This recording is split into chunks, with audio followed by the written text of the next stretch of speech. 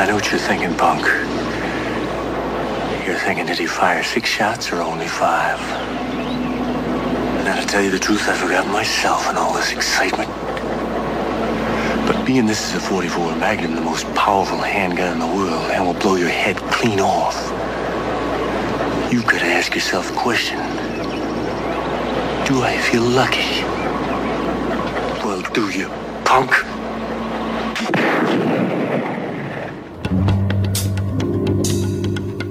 Welcome to Filmstrip, featuring Ron. It'll be my word against yours. And Jay. That's to know. These podcasts will be spoiler-filled as we discuss the plots, characters, and themes.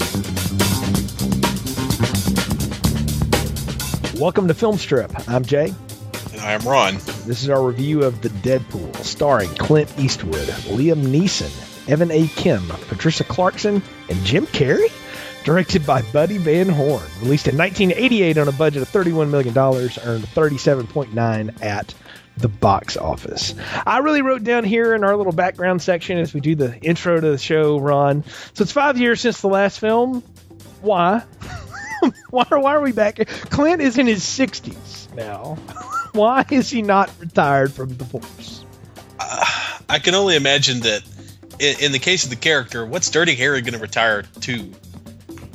I thought he ran off with the artist murderer Jennifer in the last movie. I think he did until their acrimonious breakup began. Well, see, but that's the thing. They were still together when this was made, so I don't know where's Sandra Locke.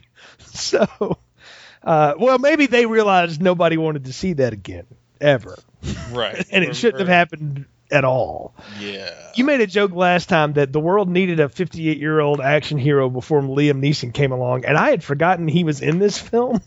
And now I'm like, so taken in one of those fan theory universes, Peter Swan goes on to become that guy after running into Dirty Harry 20 years before. That's a good I like that fan theory. I'm on board with that theory. I think I could write an article for Cracked. So yeah. Just based on that. Well, boy, yeah, we get well, the whole thing here is it's an interesting time. It is, in a lot of ways, I feel like this movie is a send-up of the Hollywood celebrity status of the action hero, because they even make Dirty Harry like a star in this movie. Like he's on magazine covers now. The TV journalists want to fawn over him and do interviews of him. It's almost like those Asian girls were talking to him again or something. I think Clint needed an ego boost, or they just decided to play this. I don't know, but it's a different feel this time around. The Deadpool. It doesn't really. It feels better than the last one did. It feels better than Sudden Impact. I guess because he looks so old, it makes more sense that he's like an antique cop. Yeah, you're the last of a dying breed, Callahan, or whatever they say. Yeah, the angry. You're a dinosaur. Yeah, the angry captain that's yelling at him, for reasons. So yeah, I don't know. Why bring back Dirty Harry after all these years? Clint has said in interviews and things that he likes having characters that you every now and then you just think, I wonder what he'd be up to now. And the answer should have been fishing somewhere or something else. Because I don't know that I was really curious to know what Dirty Harry was doing at this point in his life. But yaylo, we're here, and we go again. I just think that... the only thing I can think of is that Clint Eastwood was kind of in a fallow period and he needed some money. Maybe that was it. I don't know. It's a strange thing to bring him back for such a random story. I mean, can we say it? I mean, this is, I don't know. It's an odd thing to shove Dirty Harry in, and I couldn't find anything about it in researching it. But this feels like another movie, and then they said, we'll let Dirty Harry be in that.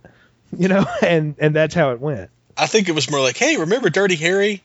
That name still can sell some tickets, right? Yeah. Late 80s. Let's find out. Yeah. Probably. What are they going to do? Make Jim Carrey the star? James Carrey? James, yeah, as they called him, James Carrey in this version, he was a no one. So we'll get to him in a minute. He's going to be fun. So yeah, I look forward to getting to him. He's the best part. And sadly, he's the first 5 minutes. So it's going to be a quick trip to get to him. So I'll tell you what. Why don't I give us the quick plot and we'll go through this. So a schlock horror director named Peter Swan, played by Liam Neeson, plays a game with his crew known as the Deadpool, where they each choose a set of 10 celebrities who they think will die before a certain period of time ends based on their high-risk lifestyles. Problems start when people on Swan's list actually begin to die in order and in mysterious circumstances. And while investigating the deaths, Harry Callahan discovers he is on Swan's list as well. After his partner Quan is hurt but not killed, Harry tracks down a lead they learn together who turns out to be an obsessed psychotic fan of Swan's named Harlan Rook. When Rook abducts a local TV reporter Harry's become fond of, Callahan swoops into the rescue and ultimately kills Rook with a harpoon gun, walking off into the moonlight of never be continued land as credits roll. And that's the quickest way I can sum up the Deadpool. That's about it. There's not a lot of depth there. There's not. It's the shortest of the Dirty Harry films. It's 91 minutes, and if you take out the title sequences, it's more like 83.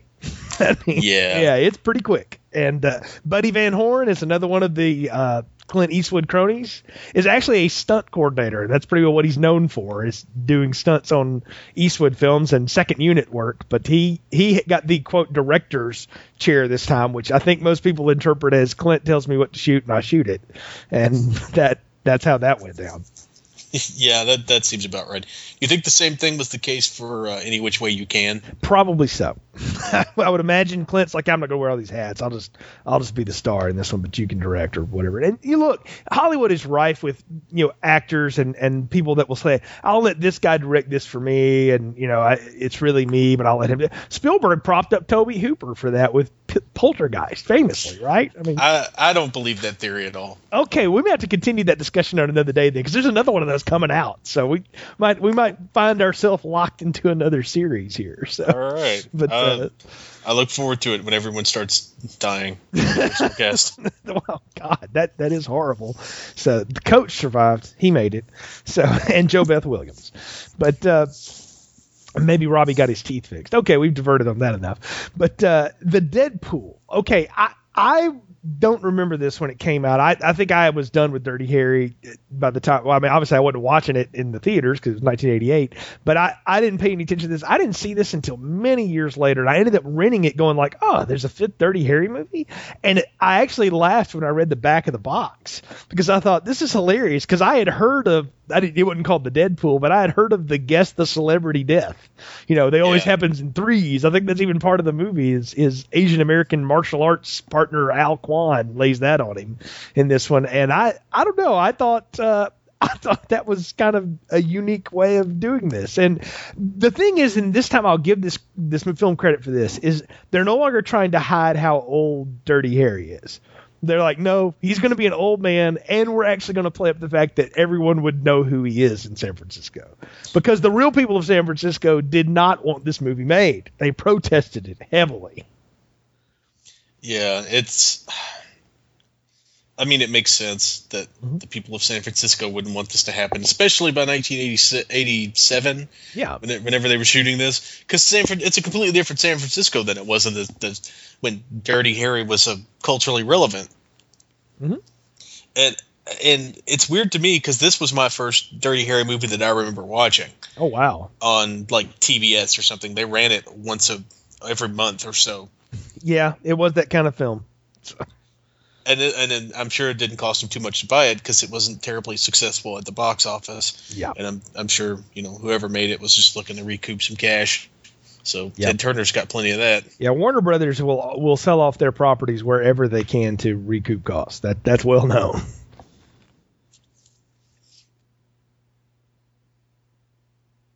Oh, I thought you were picking up from there. Oh, no. Yep. I got nothing. Yeah, neither do I. So, okay, how do we get into this? Well, let's get into the beginning of this. Old man Harry we've talked about now. Let's talk about our friend Jim Carrey. here, who before anything he did anything of real note at all. He got this gig allegedly because he did his Elvis impersonation in front of Eastwood, and it cracked Eastwood up. and he said, "Yeah, we'll put that kid in the movie." And the Guns N' Roses song, "Welcome to the Jungle." Now, I was a Guns N' Roses fan in 1988 and 89. I had Appetite for Destruction and listened to that tape incessantly. I wore the actual cassette tape out, like the writing of it, you know, from listening to it so much. So when you open up with, you know, you have a horror movie. What is it? Swan says it's a homage to The Exorcist here, and you've got Jim Carrey in what may be the worst set of lip syncing I've ever seen. And I can only imagine that it was deliberately bad. Oh, I think it totally was, because it looks like everything he did on In Living Color, right? Like he did this kind of stuff. It's hilarious. You can see it in there. It's like, I see why this guy made it in the 90s as a comic force, because he's such a rubbery face. Yeah, and I also love the fact that the name of the movie is Hotel Satan. Yeah, that does sound. But here's the. Yeah. I don't get why I don't understand what the whole point is of shooting a music video in the middle of the movie.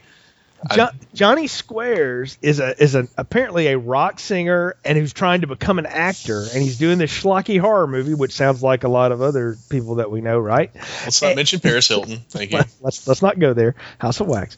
But so, hey folks, if you haven't seen it, she gets killed right in a great way. Spoiler alert. So if you don't like her, there you go. But anyway, you've got a singing star famous for, you know, that, trying to be in a film actor now, and they become this. What are you going to do? You're not going to have them sing? That's like having Elvis not sing in his movies. So they came up. They were apparently looking for a song, and because, you know, the Guns N' Roses album was getting ready to come out, someone said, do this Welcome to the Jungle tune. This is a pretty rocky tune. And that actually pushed up the release of Appetite for Destruction, because thinking, oh, well, people will want to know this song. And they were right about one thing. People wanted that album and that song. They didn't want this movie. Here's my question about that. Mm-hmm. In universe, is this a Johnny Squares song?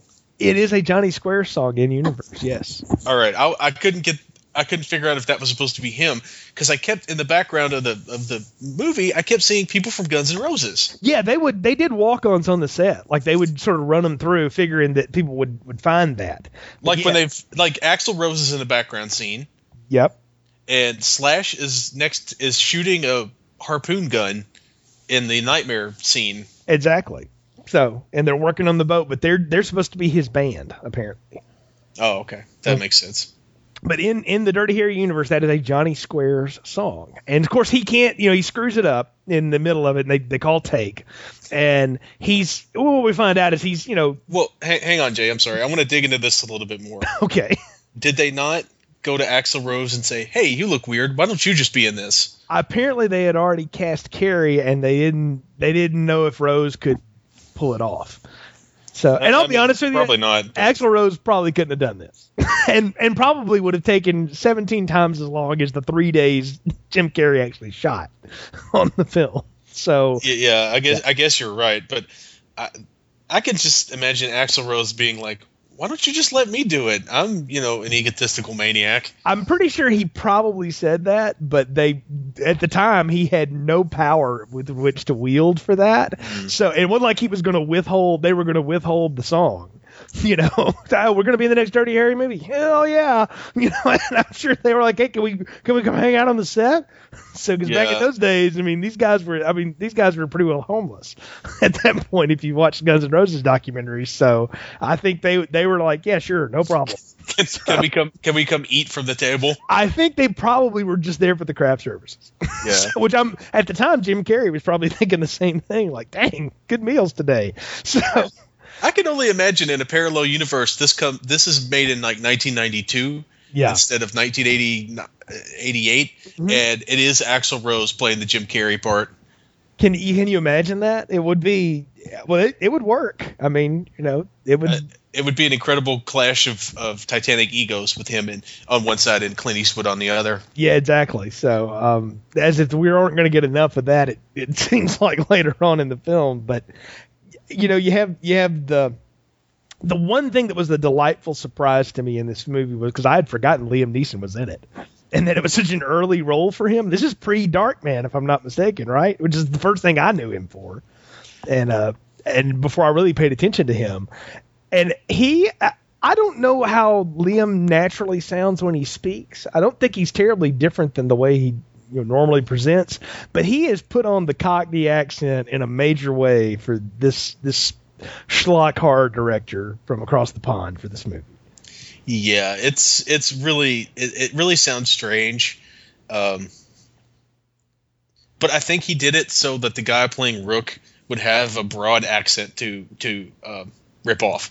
That's what I'm wondering. Is it because that's the thing we're given this misdirect for the most of the film, is that Swan is the one behind all of this, because all you see is this man with this clip-on ponytail and from behind wearing all the Hotel Satan stuff, marking off lists on the Deadpool, which is the list of the celebrities, and we see Callahan get put on it, and all these other people go here and there. And if you read in that opening sequence, if you read the list there, I mean, it's pretty well a hit list of how everybody goes down. Oh yeah, and it's very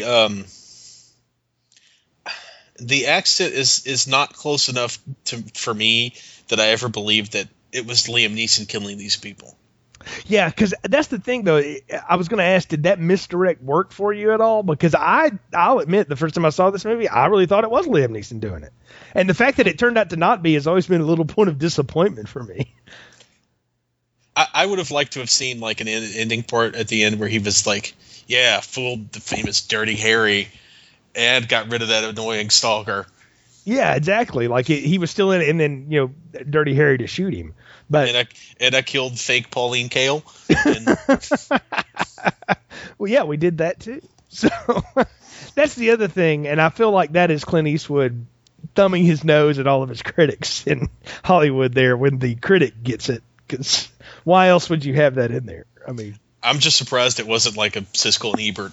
Yeah, well, I think they are easy targets, and so I believe there's probably a story behind why that was that person, so why it was portrayed as such. But I mean, but some of the same crap is happening to Harry Callahan that always happens to Harry Callahan, right? Like he just seems to sort of be curmudgeoning his way through the set. I mean, he has the run-in with the TV people after, because Johnny Squares, as we'll find out, is of course a drug addict, and he goes to shoot up, and he ends up dying in his trailer. And let me ask you this: did somebody come in and like overdose? How is it he gets taken out? Because I don't remember. They he shoots himself up, and as he's enjoying his heroin, somebody comes in and uses an aerosol, like an inhaler, like an asthma inhaler, but full of artificial opiates, and that's what makes him overdose. Like he's deliberately overdosed with this fast acting dope. Wow. So then no one questions it because the guy was a dope addict anyway. That's what. Yeah, they even mention in the movie, like Johnny Squares has had lots of these problems with drugs, and then when they're doing his toxicology report, they mentioned that he had shot up and then taken this oral heroin solution, and they're like, maybe he didn't know it was going to be so powerful, blah blah blah. Yeah, well, because that's something that Kim references. Yeah, because I think Swan's the one too that says Johnny built his whole career singing about drugs and sex. So anybody surprised this happened to him? And so that's why he plays it off as such. And it's only after what seems to be a random restaurant holdup where Harry Callahan and his partner shoot some people that we learn about the Deadpool's existence, because it's in the pocket of the guy that gets shot. Yeah, I couldn't tell what they were supposed to be robbing. It looked partially like a restaurant and partially like a bank. Yeah, but it looked like a restaurant because people are sitting around. And that's when Callahan lays out his line for this movie. You're shit out of luck. And I was like, yeah, that kind of should have said that to you about this one. Because, this is not going anywhere. It's like, nah, that ain't going to work. After you've had, and at that point, go ahead and make my day was such a thing, why not just use that again? That's what I want to know. I think the thing was to try to create a different catchphrase every movie. I guess, but that's a terrible one to do because especially in the 80s, you can't use that one on cable. You can't do anything with that. Matter of fact, I think, I don't know what the edited version of it is, but it's probably something like, you're sky out of luck, or something like that. Or you're a dead duck, or something lame like that. I mean, it's find a stranger in the Alps. Exactly. So you never know. It's just awful. How they try to force that in there. But let's talk about Harry's partner this time, Alquan. It just seems to me that, like, once again, we're dealing with a Dirty Harry script that was supposed to have been made, like, 8 years before it actually happened. Yeah, it seems like maybe this story was also Jennifer's involved in the Deadpool last time. Maybe they had that going on, too. Yeah, because Johnny Squares seems like a fake Sid Vicious. Yeah. And he does a Sid Vicious way. Or Nikki Sixx, who at the time was famous for his massive overdose. Yeah, but was he doing heroin? Yeah, he was shooting up H when he died. He fell asleep with the needle in his arm. So, yeah. Okay, well, maybe it's more fitting that I just associate heroin with, like, 70s punk rock. Yeah, but for me, the 80s was all about alcohol poisoning. It was that and cocaine, but apparently the H was the dragon that Nikki liked to chase in the crew days. But neither here nor there. I mean, but again, it's like we're trying to tie in things though that don't have any real. I mean, why would Harry Callahan investigate random? Let me say this: is the movie community in San Francisco a big deal? It seems to be played like it's Hollywood, but I'm like, they would be shooting this on a backlot in Hollywood. Why are they shooting in San Francisco in a meat market? Yeah, that's another thing that didn't really make a lot of sense. Because I don't remember a lot of movies being made in San Francisco in the 80s. Yeah, no. I mean, it's a setting and you do coverage and stuff. But that kind of a thing, like even Swan's thing about we got to have a refrigerated room, just like The Exorcist, you can get those in Hollywood. They have those in L.A. That's no problem. You don't have to go to San Francisco because the ice is better. Yeah, I'm pretty sure there's a cold room in every city in America. Yeah, you can deal with the meatpacking plant. So, I don't know. And would they shoot in a live meatpacking plant? Yeah, I mean, look, it's actually work going on behind them. I mean, like Rocky's punching some ribs over to the left. Paulie's dragging out a side of meat on the other side while Guns N' Roses is standing there watching Jim Carrey lip sync to their song. It seems odd. So, I don't know. Again, feels like something that's sort of half-assed and thrown together, which is a compliment I can say about this movie. Because it really, for as half-cocked as it is, it actually kind of works. I mean, it's not a great story, and there ain't much to it, but at least they didn't try to do 5 things at once like they did last time. Yeah, it feels much more like a single movie.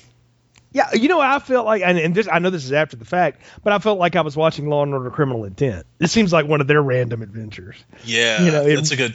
And it's funny because I just looked on the IMDb, and the film critic was supposed to be Pauline Kael. See, you pulled that out even. So. And then it's because in the first Dirty Harry movie, she calls it fascist and racist, and so in the film they made the critic look like Pauline Kael did at the time of. Shooting as a joke, and by joke I mean probably a deliberate, cruel thing they were trying to do because you don't piss off Clint Eastwood. I think Sandra Locke could tell you that. I'm pretty sure. Yeah. So that careers are ruined by it. So let's talk about Harry's new partner this time around, Alquan. Who, by the way, Evan Kim did all of his own martial arts stuff. I wrote down in my notes here, I was like, so we team up Harry Callahan with Bruce Lee type? Is that what we're doing now? That's not a bad idea. Yeah, and if they'd done it, 15 years ago when Bruce Lee was alive, it would have been an awesome movie. Oh, yeah, can you imagine? Yeah, you're a kung fu guy, right? Like, you love those things. Oh, yeah. I could only think, I was like, man, that would have been like Ron's dream if in Magnum Force, here comes Bruce Lee. So, yeah, and I'm sure they could have tied it into Hong Kong somehow, or Chinatown. Chinatown would have been great. I mean, that's how they tie in this guy. It's not like Bruce Lee didn't live in San Francisco at that time period. Because he for sure did. Yeah, so maybe they're trying to go for that. I'll say this, though. I liked Evan Kim. I had a good time with him. I thought he was a fun accomplice. And, he doesn't die. He gets injured, so he's kind of like the first partner. He's sort of decommissioned. But he holds his own pretty well, too. And I love the jokes he makes. Like his grandfather paints all these Chinese prayers on him because he found out he's Harry Callahan's partner. Yeah, that was really funny. I really enjoyed him in the movie, and I would have liked for him to have stuck around longer. I think it was about time that Dirty Harry found a partner on his level, or at least close enough to his level to hang with him. Well, I mean, how could he not hang with him? He's 30 years younger than him, at least. Right, and I do like the one of the few return lines I like from Dirty Harry was, looks like teaming me up with a Chinese American is good for the department's image. After Al beats up a thug barehanded. Yeah. Disarms and then beats up a thug barehanded. Yeah, exactly. So, because after everything Callahan's done, that's probably the least of some of the problems they've had.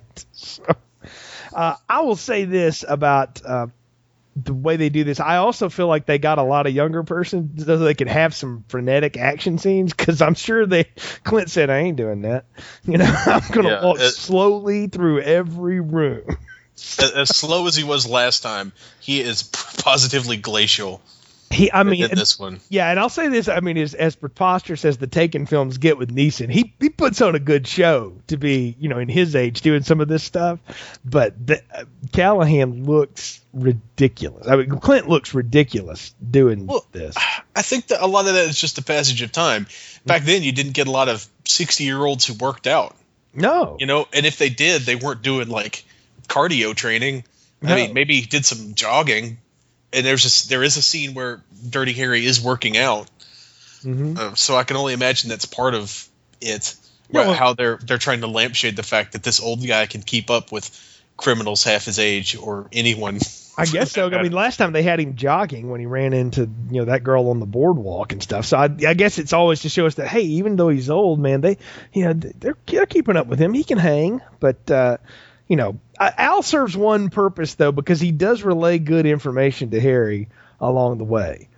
I think Harry at some point tells him, you need to wear a bulletproof vest if you're going to hang around me. And when they get shot up and the car gets blown up later, Al survives because he says, I took some good advice from you there, And that's another refreshing change for once he's got a partner that's going to listen to him and actually take his good advice. If you're going to team up with this guy, clearly every partner or friend he's ever had has been murdered in front of him. Yeah. You don't want to be the next guy to get murdered. Right, let's think about it. I mean, the first guy got shot and hurt, and he went back to teaching because he didn't want to hang with that. The second guy got blown up at his mailbox.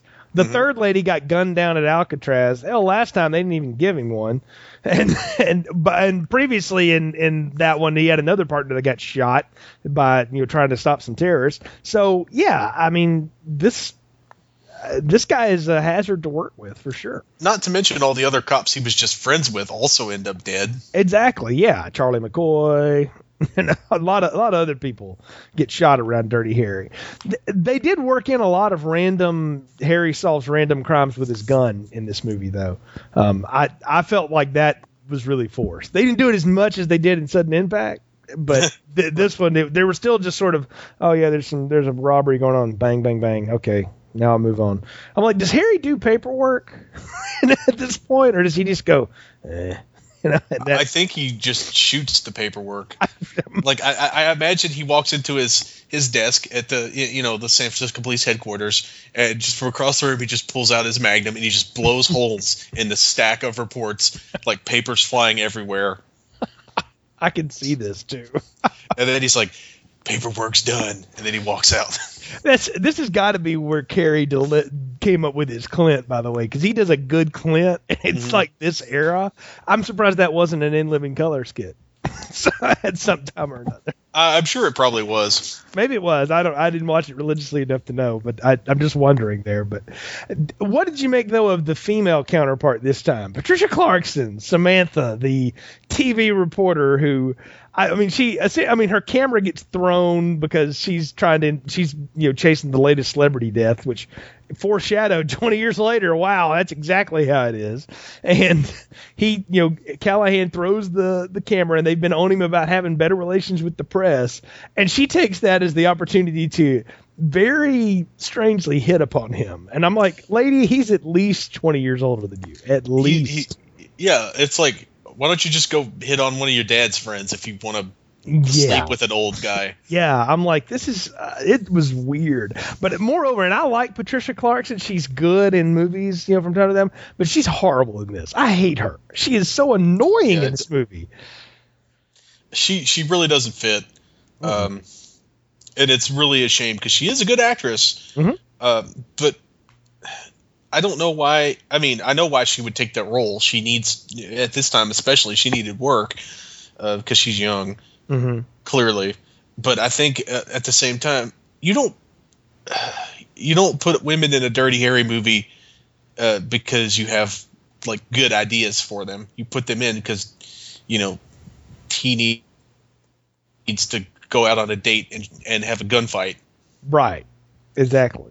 And this is super early in her career anyway, so I imagine they're not wasting a lot of time directing her. It's like, oh yeah, show up, scream at the guns. Yeah, exactly. Like duck down, don't get hit by the glass. Yeah, and apparently that elevator shooting, which I did like terrified her. Well, yeah, I can imagine it would, because they're firing marbles into the dang sugar glass around her. And they failed to tell her that. Maybe it was to, directors do that kind of crap all the time to get the real reaction out of people. Maybe that was one of those, like was the scene in Usual Suspects when Stephen Baldwin gets, the cigarette flicked right in his eye or whatever, and he loses his mind. Apparently that was unscripted. So and it worked out just perfectly, which I'm sure he's really happy that they got put in the film. But, moreover, I just didn't buy her in this. I'm like, I see the idea. You got to team Harry up with somebody, but I would rather they just let this be the partner, Quan. I was cool with him. He was fun. He's the most fun thing in the movie besides, Jim Carrey, who's already dead and was there to be the Law and Order kickoff. Yeah, that's that it does seem like there's more fun to be had this time around. It's not nearly as unrelentingly grim. Yeah. I mean, it's still not great, but at least it's not, let's throw some sexual assaults in there because it's been 20 minutes since we've seen a rape boob. Exactly. Let's have someone talking awful to a woman in a sleazy hotel. We don't have any of that this time. I'll say this, that they try to do the whodunit with who the killer is. All before they've never revealed them until the third act, or they've revealed them all along. Like, we knew who the killers were in Dirty Harry and the Enforcer. Magnum Force, it was a bit of a surprise, but we knew they were cops. We just didn't know which cops. Right. And so to go and now put it up as it's going to be a complete whodunit. It's going to be a mystery, and we're going to throw all this false light on it by making you think it's Peter Swan. That was a nice turn. That was a good idea. Yeah, poor execution, but I think it was a good idea. Yeah, that's the thing. It's close to be. That's one of the best reviews I can give this movie, and it's also kind of the damning part of it too.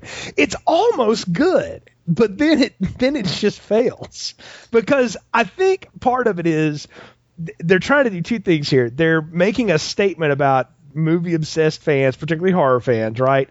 And people that, go over the line and start to kill off, and how sick we are as a society to have things like this where you would actually sit around and bet on who's going to die next. Right. I did like that. Did you notice that in the scene in the office where they're watching the hits of Peter Swan, it's clips from real movies? Yes, and I was going to ask you, where did they get what were all those? I didn't recognize many of them, but I know they were real films. Cujo was one. Oh, wow. If he got credit for Cujo, would that guy be directing Hotel Satan that many years later? Clearly not. Maybe, I guess. I don't know. Yeah, Cujo was one of them. There was another one I recognized that at the time that I didn't write down, which I should have written down because it makes sense to plan ahead. Hey, next time come to the podcast prepared. So, I did, but not with that, because it was too fast of a clip for me to get them all down, because it's just like boom, boom, boom, montage. But I did notice that one of the guys was wearing a Day of the Dead shirt. Yep, I did see that. So there's lots of little homages, as Peter Swan likes to say in here, sprinkled throughout the thing. I mean, there's hold on, I actually found a list of those movies now. Hold on. One of them was Phantasm. I remember that. Clint kind of looks like the old man in the Phantasm. So. Maybe they could, if they need to do for the next Phantasm movie, they just get Clint Eastwood some lifts and have him scowl and point, say, "Boy." I don't know if he needs lifts. Clint's a pretty tall dude, so. Yeah, but is he Angus Scrimm tall? Well, that's true. I don't know if anybody's that. Well, there are some people that tall, but I don't know. I can't think of an actor in that range of age that would be. But no, I mean, there's little stuff just sprinkled in. But the thing I'm missing here is I feel like this is a paint by numbers film with Dirty Harry scratched across it, Yeah. And it just feels kind of TV. We talked about the Enforcer felt a lot like a TV show or a TV movie. Mm-hmm. This one kind of feels the same way. The Enforcer was like a pilot movie. Yeah. For like a Dirty Harry TV show. Right. And this was like Dirty Harry as the Equalizer. Yeah, maybe so. So actually, that would have been last time. So. Oh yeah. Yeah. So, but this is along those same lines though. Of we're just gonna have again, it's that Law and Order plot. We're gonna have this most crazy thing ripped from the headlines kind of crime, and now we're gonna put Dirty Harry in it. Okay. Were there a lot of people murdering?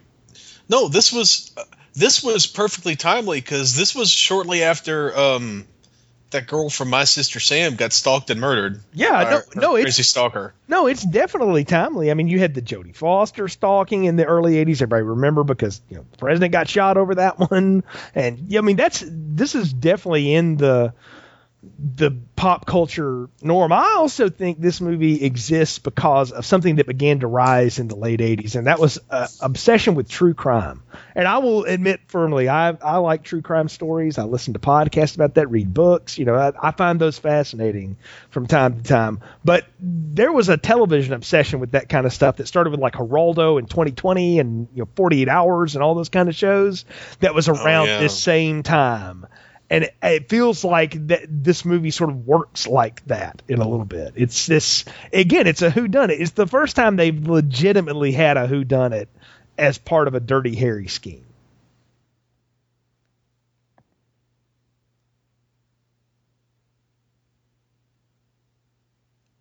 Is this dead air? Oh, yeah. Okay. Yeah, you're good. It keeps randomly dropping you for some reason. Oh, that's strange. Yeah, I said this is the first time they've done a whodunit as a legitimate Dirty Harry scheme. But you don't see a lot of Dirty Harry doing police work. Yeah, that's the thing I'm missing here. Is he just seems to walk around and shoot people and then show up and go, looks like the Deadpool, and then that's it. If anything, it looks like Al Quan is doing all the cop stuff. And then coming to Dirty Harry and then telling him what he discovered. Exactly. And he's the guy doing research on Johnny Squares. He's the guy who dug up the clips of the Peter Swan movies. Mm-hmm. One of which was Time After Time, where Jack the Ripper travels through time and kills people. That sounds delicious. I've never seen that. It's actually a great movie. That may be worth watching someday. Unlike this, I will say. Because the problem with this for me, Ron, is that this movie just kind of clunks along for so long, and even to be 90 minutes, I was sitting there going like, how much more of this do we have to get until that elevator shootout? I mean, I was just bored with this. I won't lie, it took me 2 sittings to get through it because I got really bored watching this one. Yeah, it was kind of clunky, but after I watched it back to back with Sudden Impact, so this was like refreshing. Yeah, this was like a glass of iced tea on a hot day after the nonstop parade of horrible things in Sudden Impact. Yeah, that's the thing. At least they knew not to go back to that, because there was no way that they wanted to live that again. And maybe Clint had something to do with that. I would imagine he probably had a lot to say about the way this went down. But the problem with it is that there's just nothing left to tell. There's nothing interesting, because you've hit it. Callahan's not doing any of the work. Like, before, the partners were a part of things and stuff. The only one that's ever been really effective, besides Quan here, and he's really just doing the work for him, was Felton Perry in the second movie. He was a good partner. Yeah. And that's why they blew him up. Well, clearly. Yeah. I think this would have been a better movie if Dirty Harry had done the police work and Quan had done the action. Yeah. And I know Clint Eastwood isn't going to let that happen. No. But I think that, it would have worked better. It would have been more of like a passing of the torch kind of thing. Dirty Quan. Yeah, Dirty Al. Dirty Al. Which sounds like That sounds terrible. It sounds like a porno movie producer. Yeah, it does. So for all we know, Swan's doing a little bit of that on the side too. So. No, that was in the was that the second or the third movie? Yeah, there was brothel. more. Yeah, the brothel was in the third movie. So yeah. Anyway, terrible. Yeah, but not the point. The point is that I expected kind of and I'm getting too old for this shit. Yes. Moment, especially after Quan just beats the crap out of that guy. I thought, okay, this is going to be interesting. Dirty Harry will flush him out, and the young guy will chase him down and beat them up for him. Because it's not like Dirty Harry's not effective. He's like a tank. Yeah, but a really old tank. Yeah, he walks in and he shoots the big gun, and then it's up to the Bradleys and the Humvees to chase down the fleeing guys. Right, and pick up the mess that's left behind, because he just sort of lays waste to things, and then that's how it goes. Here's a question that came up in my mind watching this. Has Dirty Harry ever had a meal that wasn't interrupted by some kind of murder? I mean, crime. There's coffee he never gets to eat. He can't go to the bank. He can't eat at the restaurant. Yeah, I don't know. I mean, the poor man seems to his only sustenance seems to be the occasional cup of coffee we see him down in the office. But yeah, I don't know. And it seemed, and I like that he is apparently a regular at every place he goes to. Yeah, he always knows when something's wrong, because this isn't right. And he's able to figure it out. But it's again, it's like we've made him into this super cop and this superhero for San Francisco, but yet he doesn't do anything anymore. It'd be like if Superman flew around and was like, okay, somebody call Spider-Man to come over here and deal with this. That's sort of that's kind of like what happens here, because he brings Quan in. You mean Superman Returns? Yeah. I like trying to get. Okay, yeah, I've got the recorder working again now, so we're good. So, luckily. All right. We were saying Dirty Harry never gets to finish a meal. So was the last thing that I had. And then we were going to go, I think I asked you something along the lines of, what did you make of the fact that it's one of Swan's obsessed fans, and he doesn't actually kill Swan. So let me set you back up on that. What did you make of the fact that this turns out to be one of Swan's obsessed fans, but he doesn't actually kill Peter Swan? I was kind of disappointed in it. I mean, if you're going to have an obsessed fan in the 80s, he's really got to go after the object of his obsession. I mean, at some point you would think, I know he's got the TV reporter held hostage, but maybe he should have had Peter Swan held hostage too, and Dirty Harry had to do Batman Forever and choose. I think that would have been a good choice. Or just to have imperiled Swan in some way. It doesn't make sense that this guy's obsessed with Swan, right? Right. Why would he go out of his way to frame the guy he loves for all these crimes? Well, they do drop a line in there about how Swan rejected his script or whatever, and so that's why he went after him. But that's kind of weak. Yeah, I mean, if you're going to do that, then he needs to try to kill Swan, because Swan killed his career. Right. I mean, it's just. Well, and even more so is how they do it, is how Clint does him in here. I mean, he shoots him with a freaking harpoon gun. That's a stunt piece off the Hotel Satan set. Right. I mean, like, and he does the whole callback to the first movie, like, yeah, you're out of bullets because the guy's been shooting at him, and then he hits him with the harpoon. And I'm like, I thought it was ridiculous when he shot somebody with a rocket. Now we've jumped into Crazy Town now. Yeah, that's like a Nicolas Cage move. Yes. I mean, it's just ridiculous. Well, it's a Rambo move is what it is. Well, I did like the callback to the, he fired 6 shots thing. Yeah, but even that seemed ridiculous, though. Like, I don't know. Again, it maybe it's supposed to be a homage, but it's a poor one. I didn't say it was good. I just said that it makes sense. What did you make? What did you make of the fact that he runs off with the seemingly runs off with the TV reporter that he's cued on here with at the end of the film? I was not interested in that at all. No, and they don't seem to have a lot of chemistry either. No, that's the thing. Maybe it's the fact that he's old enough to be her dad. Maybe that's it. Maybe she's gonna go help him get to the home, or I don't know. She's gonna go put his pills into some applesauce. Or make sure he takes them one way or the other, right? He's got to be on. I don't know. It like I said, this movie clunks along, and then it just kind of clunks at the end. I mean, it was literally over, and I was like, oh, that's it. Yeah, I'd forgotten how abruptly it ends. I expected Liam Neeson to come back and play a part in the finale. Yeah, at least he'd have been around for it or something. Or maybe he's like, I'm going to make a film about you, Callahan, but. Yeah, some kind of, I think we'll call it Dirty Harry. Yeah, Harry. And then you have Callahan look at him and go, swell. And then that, and that's it. That's how it should end. See, we've rewritten it. It's already better. We've given it a better ending. Or better yet, Swan is kidnapped, and during the climactic shootout, a bunch of chemicals get poured on his face, and he becomes Darkman. That's only a few short years away. So, well, I think we're a few short minutes away from ending this series. So, what are your final thoughts, recommendations, and popcorn rating for the Deadpool? I'm going to go with a medium popcorn.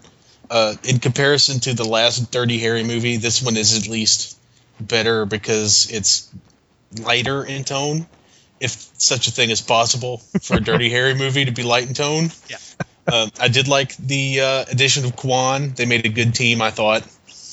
I think you could have dropped the whole romantic subplot completely. Mm-hmm. But, I mean, at this stage, Clint Eastwood probably needs the ego stroking.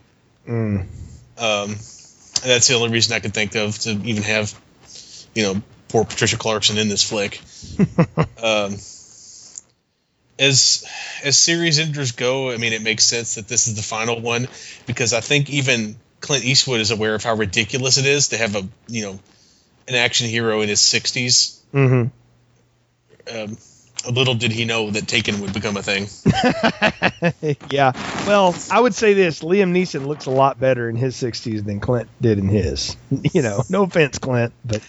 Yeah, Clint was spent a lot of time baking in the Italian sun. So Liam did not do that. Well, at least just that one summer in Tunisia with George Lucas that we'll all try to forget. I'm going to join you on the medium popcorn, maybe for a slightly different reason, though.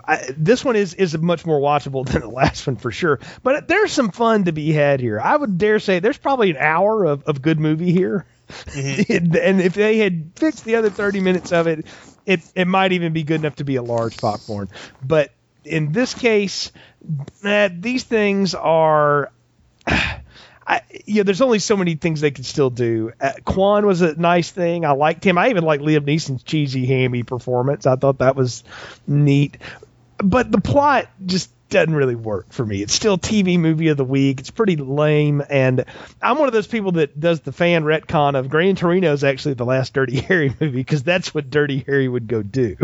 And people thought that at the time it was going to be that, but of course it turned out to be much, much different. And it's a fantastic film if you haven't seen it, but I would give that a much higher rating. This, It's medium popcorn. It's the definition I've said so many times of what that really means. It's just middling. It just doesn't quite succeed, but it doesn't completely fail either. So I'll give it a little bit of a pass. So now, having looked at all 5 of these, Ron, I kind of want to ask you a question.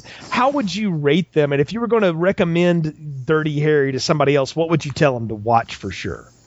I would tell them for sure to watch, Dirty Harry, obviously. Magnum Force, and parts of this one, and parts of the third one, whose name escapes me. The Enforcer. Yeah, parts of The Enforcer and parts of this one. See, and so skip Sudden Impact altogether. Sudden Impact didn't happen. There's only 4 Dirty Harry movies. You're just totally retconning it. So, I will say this. I would never tell someone to watch Sudden Impact. It's an awful, ugly film. No.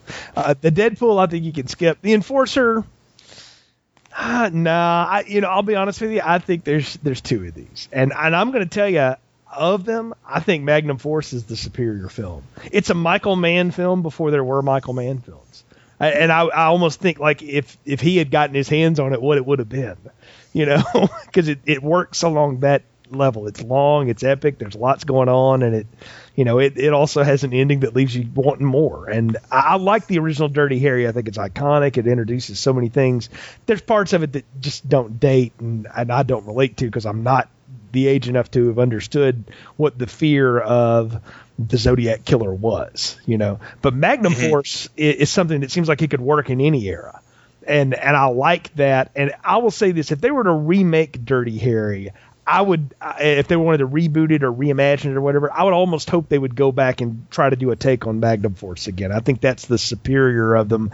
And I want to say a lot of that is John Milius. I think he knew what to do with this character and these archetypes, and it didn't work without him. Well, it worked a little bit before him, but it hasn't worked since he walked away from it. And I think they missed his touch on a lot of this stuff. Clint needed someone else to make this work, and that would have worked for me.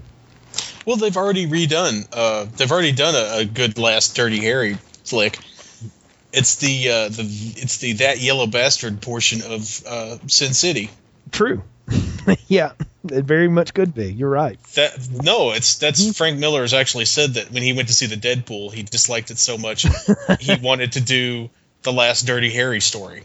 Well, and so that's where they get the idea of Hartigan, the aging detective. That's why Nancy's Nancy Callahan. Oh, okay. Yeah. I never put that together. I haven't heard that. That's fantastic. I almost wish Frank Miller would have had a shot at one. That would be something. Especially in like 1987, it would have been phenomenal. Yeah. Well, who would you cast if they did Dirty Harry again? Oh, I would go Josh Brolin for sure. I like Josh Brolin as well. I've actually had said before, and it's almost a little on the nose because they both sneer a lot. Timothy Olyphant would work because I like him in Justified. So I think that's another good one. Yeah. Yeah, I could see it. But here's the thing: I don't think they would ever do it again. There are no sacred cows in Hollywood, so there's always a chance. But I don't think the public would ever go for something like this again. Do you? I don't think this is a series we could reintroduce to people. I don't know. I think there's always an audience for a remake.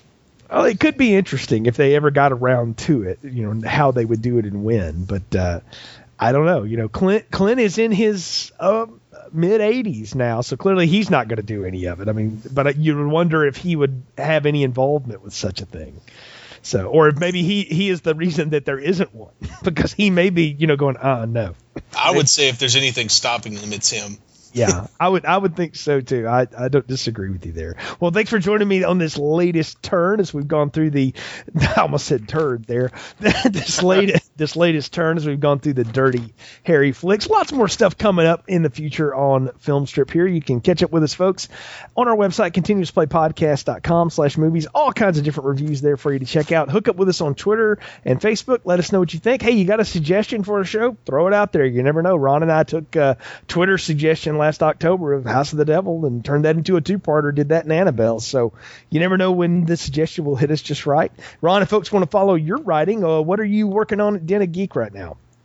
I am finishing up The Walking Dead right now. So you can read my thoughts on everyone's favorite turgid slog through the post-apocalyptic Atlanta. Tried to pretend to be Washington. I can only describe my experience of watching The Walking Dead as if Kevin Costner in his epic heydays were allowed to have made a zombie movie, it would be The Walking Dead. That's a really good description. I think I should steal that at some point. In the times I've tried to watch that, that's exactly how I felt in watching that show. But good stuff as always. Of course, you write a lot about a lot of other things there too, so people can read through your writings and enjoy. Folks, of course, you can always find our other podcast ventures on our website there, The Art of Slang, The Babish Factor, Squared Circle Flashbacks. All of it there available for you. Again, thank you for your support. And for Ron, I'm Jay. We appreciate you listening to Film Strip. Thank you for listening to Film Strip. All content used or discussed in these podcast episodes is the property of their respective owners and used under the Fair Use Act, Section 504C2, Title 17.